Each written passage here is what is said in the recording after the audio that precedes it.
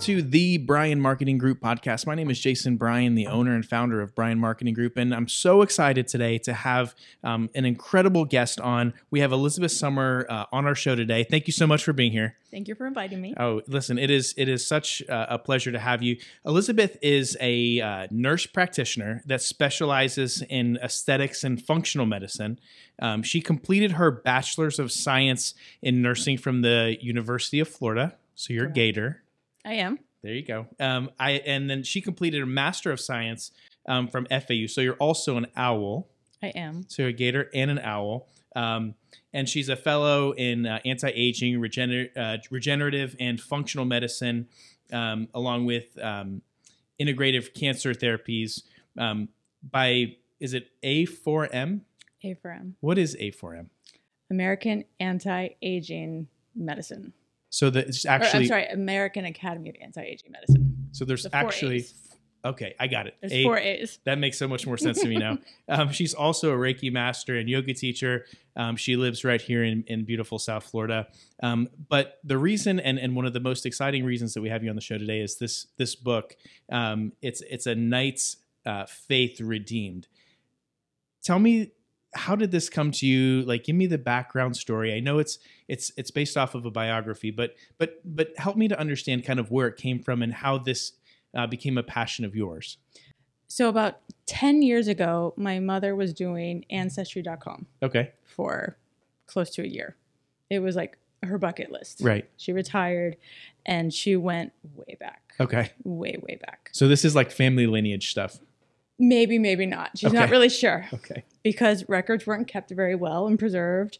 And she said, this might be a link to our ancestors. Okay. And I had to read this character's biography. I just had to read like 2-3 pages, enough, at least. Sure. And history considered her the worst queen of England. Okay. And if you read about her, Isabella Taillefer, she didn't sound all that bad to me. She really didn't. She just sounded like a woman that was very ahead of her time, maybe, and misunderstood. And as I read more about her story, I felt like maybe her husband was also misunderstood.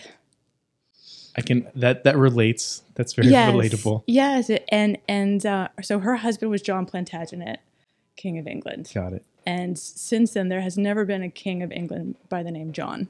It's almost like bad luck. Yeah. Like, you just don't name your first royal born son John because it might turn out like that. So he was considered, the worst king of England.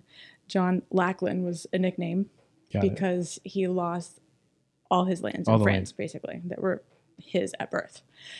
And so as a Reiki practitioner, I like to meditate on things. Mm-hmm. And I've always enjoyed writing as a child, as a teenager. That was a hobby of mine. Mm-hmm.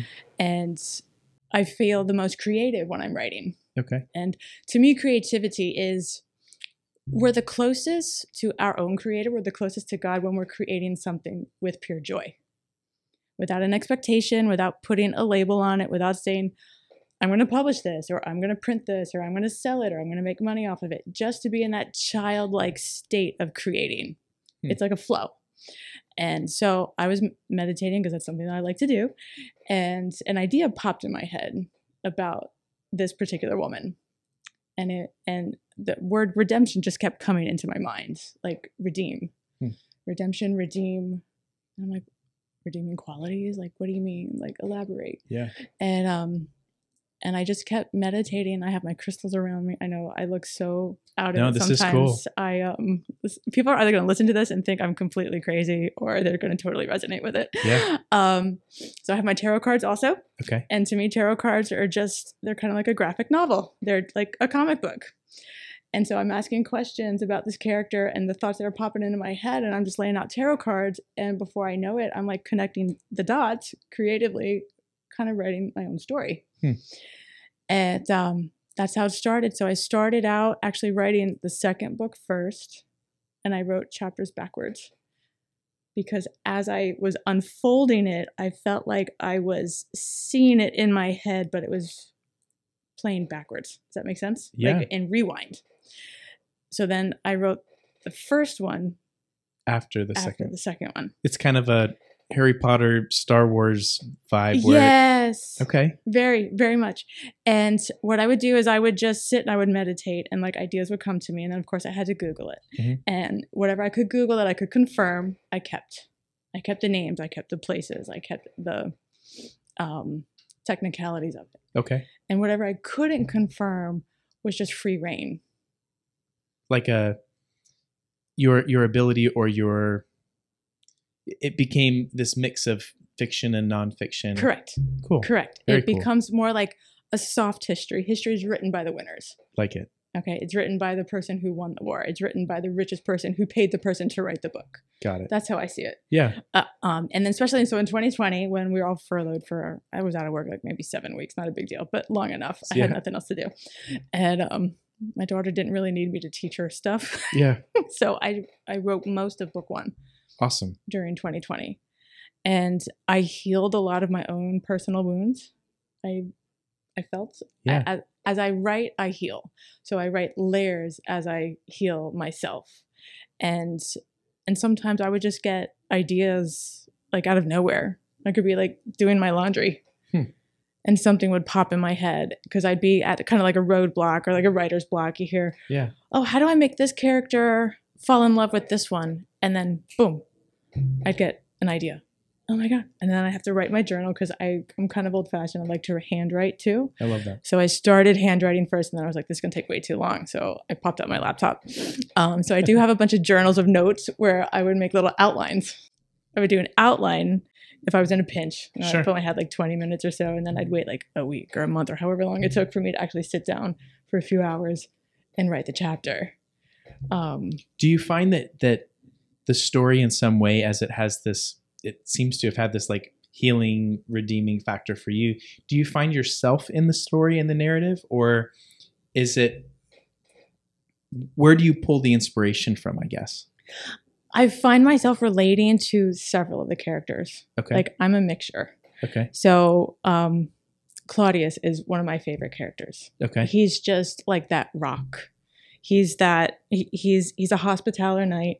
And so he went through a moment of crisis of faith and he had to rebuild his faith to move forward with the mission that he had at hand. And it took Isabella, who was a young girl, 12 years old. She was so innocent, but she was so passionate. And she had that like unspoiled faith. And so they had to meet, he was like an uncle to her. Sure. I'm trying not to give spoilers out there. But he basically had to redeem his faith to level up his mission to the next step. And it's really a story about how history might not be what we think it is. It's obviously a strong female lead. And I really wanted to write it where it shows the balance within not just a marriage, but a relationship between Isabella and John, and how she actually really supported him when the world didn't see it that way. Okay. So it was more like, because she was never charged with treason. She was never charged with conspiracy, at least not in that setting. When she went to France later on, she did. But for that scenario, no one could really find anything wrong with her other than she was so in love with her husband that they'd have sex and they'd sleep in and it would distract him from his duties. That was the worst thing. I mean, come on. Yeah. Like doesn't sound that doesn't sound very terrible. bad to me. Exactly. That sounds like the goal. Yeah. Hashtag life goals. Was it? It's good to be the king. There you go. Was that Mel Brooks? I love it. And so I really wanted to write a new spin on that. And so I used that for that particular example. I used that as their bedroom time was a time where she could discuss uncensored her methods and her thoughts. And actually most of the things that he was doing were actually inspired by her. And so the only time that they had uninterrupted time was in their bedroom. So she used the bedroom time to influence her husband, not just on a sexual level, but on an intellectual level as well, and diplomatic. And was that the catalyst that may have caused her to become or be known as the worst? Or it's just the distraction, perhaps? It was the distraction. So it almost sounds Broadway-ish, or like a story that you might see a play about or something like that, but almost Hamilton vibes, where there's this hidden undertone story that a lot of people don't know. But I think that's awesome. I think that I'm excited to read it. I haven't read it yet. Without giving away too much, is there plans for a third or a fourth? So I originally intended a trilogy. Okay. And the second one, I have 222 pages on my laptop right now. Yeah. And what I'm doing is I'm integrating the characters I created in book 1 into book 2 that weren't there from the beginning. So that takes a little while. So that one is A Queen's Conscience Redeemed. Okay. Because that's after she gets married, she's been crowned queen, and she's developing in her leadership role. And so she has to level up her skills to keep up with her husband. Love it. And so it's her development, it's her emotional and spiritual development. And she's extremely emotional because in those days they were like 13 when they got married. So she was a teenage girl with, everything that goes with that. Yeah, everything that goes with that. Exactly. So there's a lot of emotion in there. And then she has her mentors that really ground her and teach her to ground her emotions. And there's some metaphysical and spiritual aspects in there too that I bring in. I bring in Merlin. I bring in the Pythias, the oracles of Delphi. So it's a varied mix of some legendary artifacts in there. The third one will be A King's Conscience Redeemed, and I haven't written that yet. I haven't started that yet. Okay. My aim is that will be her son. So her son, King Henry, was actually a very good king. Yeah. He was peaceful. He maintained the borders. He maintained the trade. He spent time with his family. He was a good father. He's not very well known because he wasn't out raging and pillaging and conquering other lands. Right. But I'm going to write it as he was influenced by his mother. So he was actually a good king. The perspective that the story is told, or is it from her perspective in the first book or two? Or is it more of a bird's eye watching over it? It's in third person. Okay. It's third person limited point of view. Cool. And then you would imagine that would be in the King's redemption as well. You imagine the same kind of. Yes. Cool. I love that. Yes. Do you see synergies between some of the like Reiki and yoga stuff that you practice? Does that play in at all? Or? Yes. Okay. Yes, always. So I do quote some Rumi. Okay. Because I'm a big Rumi fan. Yeah. So I do put some Rumi in there. I did put in, I think it'll be at the end of book 2. Okay. Because it's not finalized yet. I have some Ho'oponopono. Okay. If you're familiar, are you familiar with that? Give me the cliff notes. Yeah. So Ho'oponopono is the Hawaiian forgiveness meditation practice. Okay. Where it's please forgive me, I'm sorry, I love you, or no, thank you, I love you. Cool. And so one of the characters, I obviously don't call it Ho'oponopono, but that's a very just emotional chapter. Like I cried when I wrote it. Yeah. So I have that in there. I don't have the Reiki so much in there because it wasn't known. Right. In that world. I have Leonardo Pisano, who's also known as Leonardo Fibonacci. Okay. So he's in there because his book was written at that time. And so I have some of that symbolism in there as well.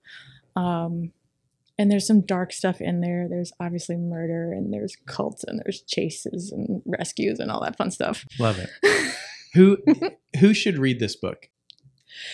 Anyone that likes adventure. Okay.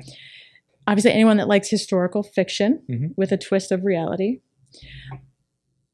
Maybe even fantasy. Okay.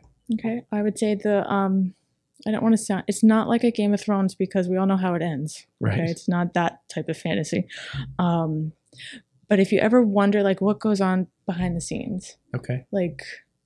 What would it like to live in that position? Ooh, maybe I don't want to do that. Yeah. So you got the fantasy side. It sounds like there's even maybe like a romance. There's a bit of romance. A bit of romance. And if I wanted to get this book, where would I find this book, or how would Amazon. On Amazon. It's on Amazon. Great. Anything else that you would love to share or would want our listeners to know about the book, about you? Anything at all? Maybe how to get a hold of you, where to follow you on social media. I'm on Facebook and Instagram. Elizabeth Ford Sommer. Straightforward. My name.